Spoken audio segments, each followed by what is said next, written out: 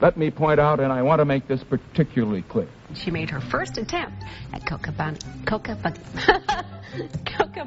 can't say it. Thank you. She went to the beach. It's the Clear as Mud podcast, where we look at the funny and not so funny sides of bad communication. Join us as we ask, why is it so hard to get your message across? Take it away, Lawrence and Ray. Hey Ray, are you a big TikTok fan? Fan is an interesting term. I have spent some time on TikTok, but I'm still trying to get my head around it. Yeah. Well, I am, but I'm also a big Instagram fan as well. But guess what? They are now very similar, which is where the problem starts.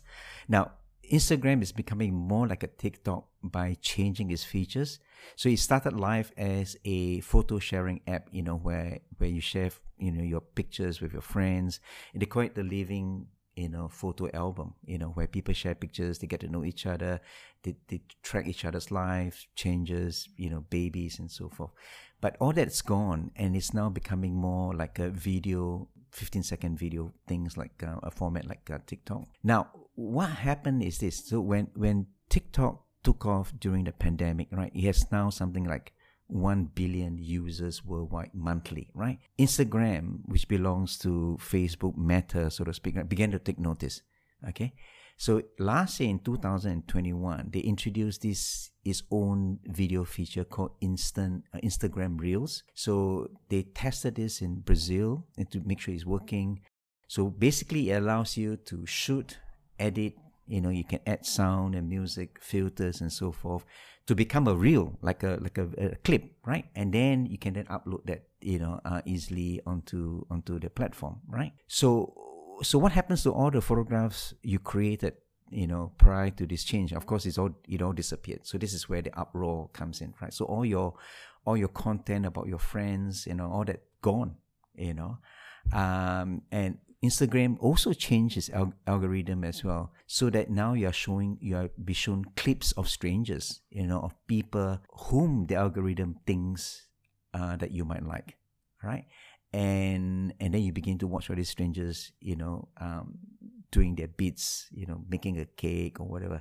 So in many ways, it has become, another TikTok. Now, but the insidious thing is this, though, is that the platform now pushes more of such content to boost engagement, and it leaves little room for you to interact with people that you actually know or care, right? Because there's all these video clips coming on to your feed. So the platform is not about user anymore. It's about a place, where you are marketed to, right? A place where you have your eyeballs to, and so forth, right?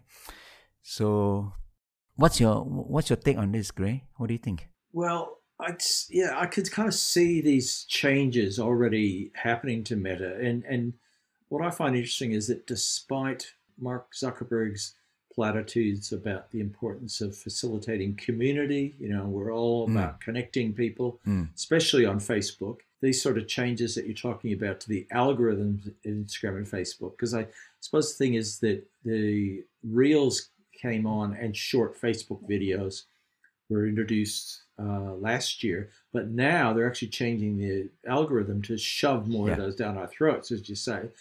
And those sort of changes are really driven by what is important, what's really important to Zuckerberg and Meta, which is scrolling time and, of course, advertising revenue. I could see that Meta's feeling the heat from TikTok, the effect on their bottom line. And so just like he's done with everything that's ever happened in his career, he is innovating by copying his competitors. Yeah. His philosophy seems to be, if you can't buy them, as he did with Instagram and WhatsApp, then he copy them, which is like what he's done with Snapchat, Chat, and with TikTok. I was reading something recently that apparently back in 2016, before things started going south between the US and China, Zuckerberg actually considered buying TikTok. So, no surprises there. Decides not to buy it. Now, oh, well, let's just compete with them instead. Let's just do the same thing. Yeah. Now, the other interesting thing I think here is that it's not just Meta that's copying its way to contemporary relevancy. YouTube, which originally came to prominence with short videos, but then over time trended towards longer and longer form content over the years, they've now launched and they've been heavily promoting this new concept called YouTube Shorts. And surprise, surprise, it's astonishingly similar in format to TikTok. It's a marketing tale as old as time. If someone is selling, come up with something similar and get on the bandwagon so you can profit. Yep. That's a good point, Ray. All right. I'll kick things off with a good example this time around. Now, when it comes to the Ukraine-Russia conflict, it's very clear who's winning the PR and marketing aspects of the war, at least in terms of the wider world. Vlad the Younger, the TV comedian turned Prime Minister of Ukraine, has done, in my opinion, an outstanding job of rallying the governments, media, and citizens of the West to Ukraine's cause. He's popped up at the Academy Awards, G6 summits, even recently live streaming to university students across Australia to thank people for their support and call on them for keeping up and increasing that support. Meanwhile, his wife, Elena Zelenska, has appeared on the cover of Vogue magazine coming up this month with an accompanying story where she says, "We have no doubt that we will prevail." I'm sorry, I can't do Ukrainian accent, so it probably would be racist to do it anyway. So according to a recent article published in The Conversation, and we'll provide a link in the show notes, they said, quote, "Ukraine is the first country to launch an official nation branding campaign in the midst of a war. For the first time, brand communication is a key part of a country's response to a military invasion." Now, the article points out that formerly communist East European countries have been at the forefront of nation branding the past 20 years or so, although this is the first time a country has used nation branding to fight a war with its Be Brave Like Ukraine campaign. A Ukrainian ad agency called Banda apparently approached the government shortly after the Russian invasion first began, and then by early April, Prime Minister Zelensky launched the brand of the world. They're using billboards, posters, which they're showing within the Ukraine, and then online they've got online videos, social media posts, they're selling t-shirts and stickers, and there's of course a website where you can download, share, and donate, and we'll put a link to that in the show notes as well. Now, Lawrence, I have to admit that despite working in marketing and communications, I was a bit skeptical at first about how much time Zelensky spent on marketing rather than military decisions. But the results have been nothing short of spectacular, and I think they've galvanized support for Ukraine against its bigger and more powerful neighbor. I suppose Zelensky's everywhere all at once approach is the 21st century equivalent of Franklin Roosevelt's weekly fireside radio chats or Churchill's regular G-up speeches to the British during World War II. Although one thing that's different here is that Zelensky seems to be putting a lot of his effort towards people outside his country. So, Lawrence, do you think this is truly brave or a vanity project? I think this is a stroke of genius. Actually, I think it's truly brave. But see, this wouldn't have come about if Zelensky had fled the country, right? So he was given asylum in another country if he wants to when Russia started the invasion. But he said, "No, I'm going to stay here because this is my country. This is where my family is. This is where my people are. I'm going to stay and fight," right? So you got to give him big points for that, because I can imagine if it's another weak, prime minister or president, they'll be off the country, right? Considering the fact, how much mightier and stronger Russia is, right? But they stay and they fought, right? So that persona of him being brave is genuine, right? It's not forced, right?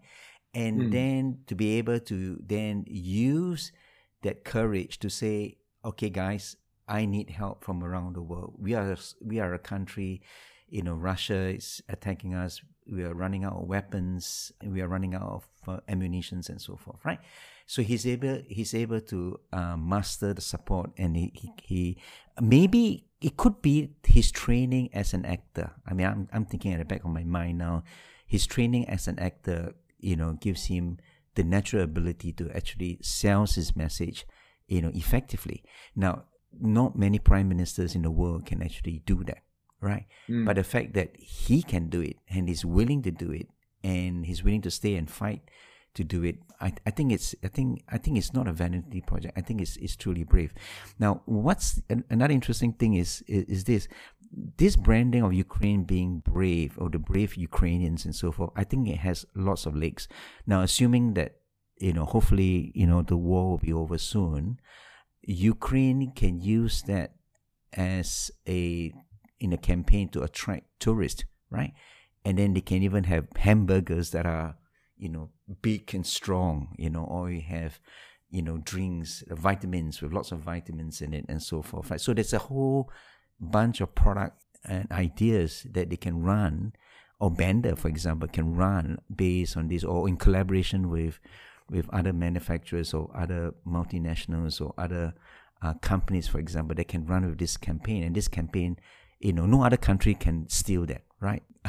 I mean, Australia can steal that, New Zealand can steal that. Being brave, that belongs, that persona or that image or that idea belongs strictly to Ukraine. They own it, basically. So I think it's a stroke of genius, because I think it's true, it's genuine, and it's clever. Yeah, it's a really fascinating example. And I mean, as you recall, we kicked off this podcast with an interview with an Orwellian language expert, talking about the language that's being used by people in this war. And I reckon we need to contact the author of that article and get her on the podcast for an interview. So watch this space. Yeah.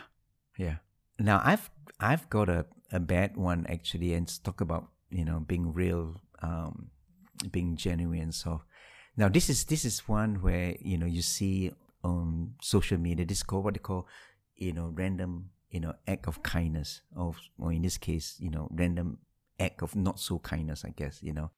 So this is about an influencer becoming famous for pretending to be compassionate towards the needy.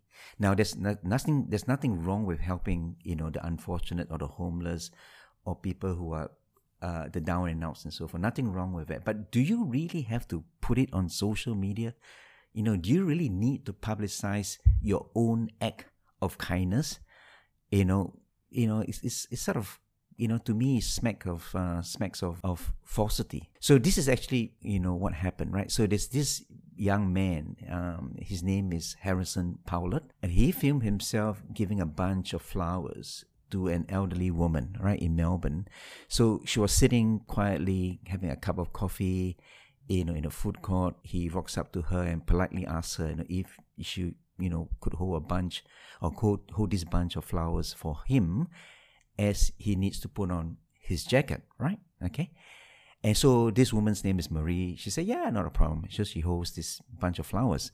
Now, meanwhile, his friends, were filming the entire episode nearby. Okay.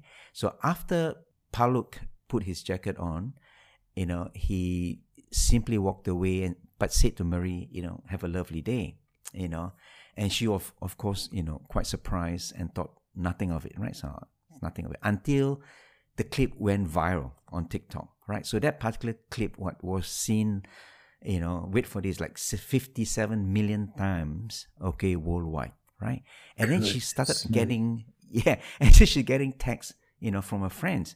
And there was even an article written about her, about how she was homeless, and she was, drinking coffee on a paper cup and so forth.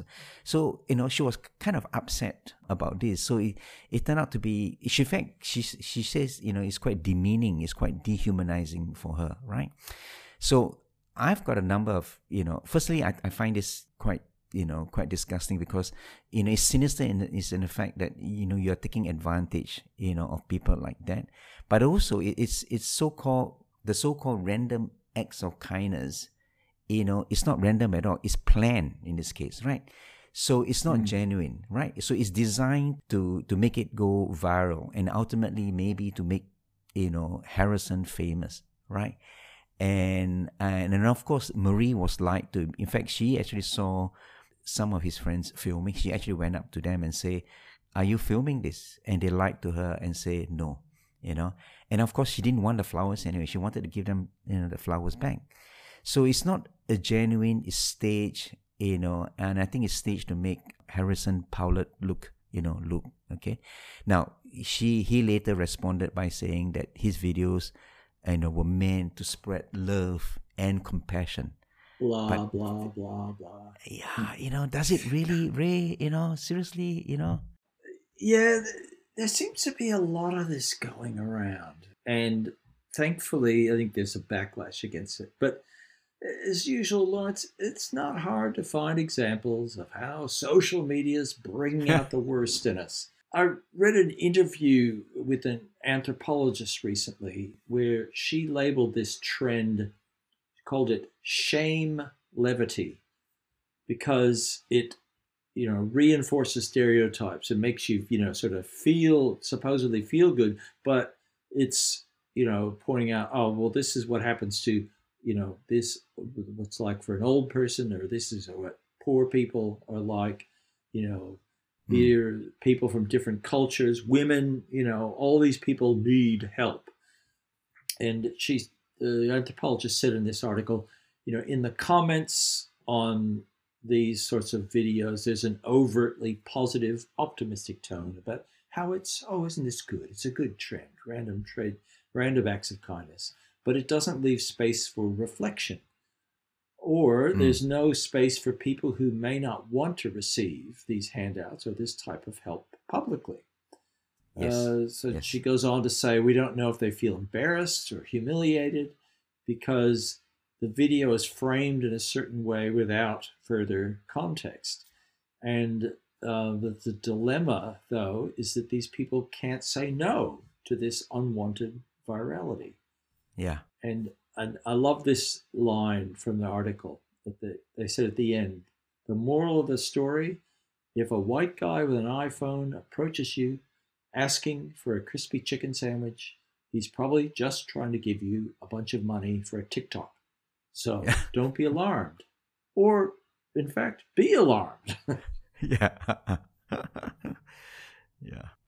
All right. Well, I've got a hilarious example to wrap up.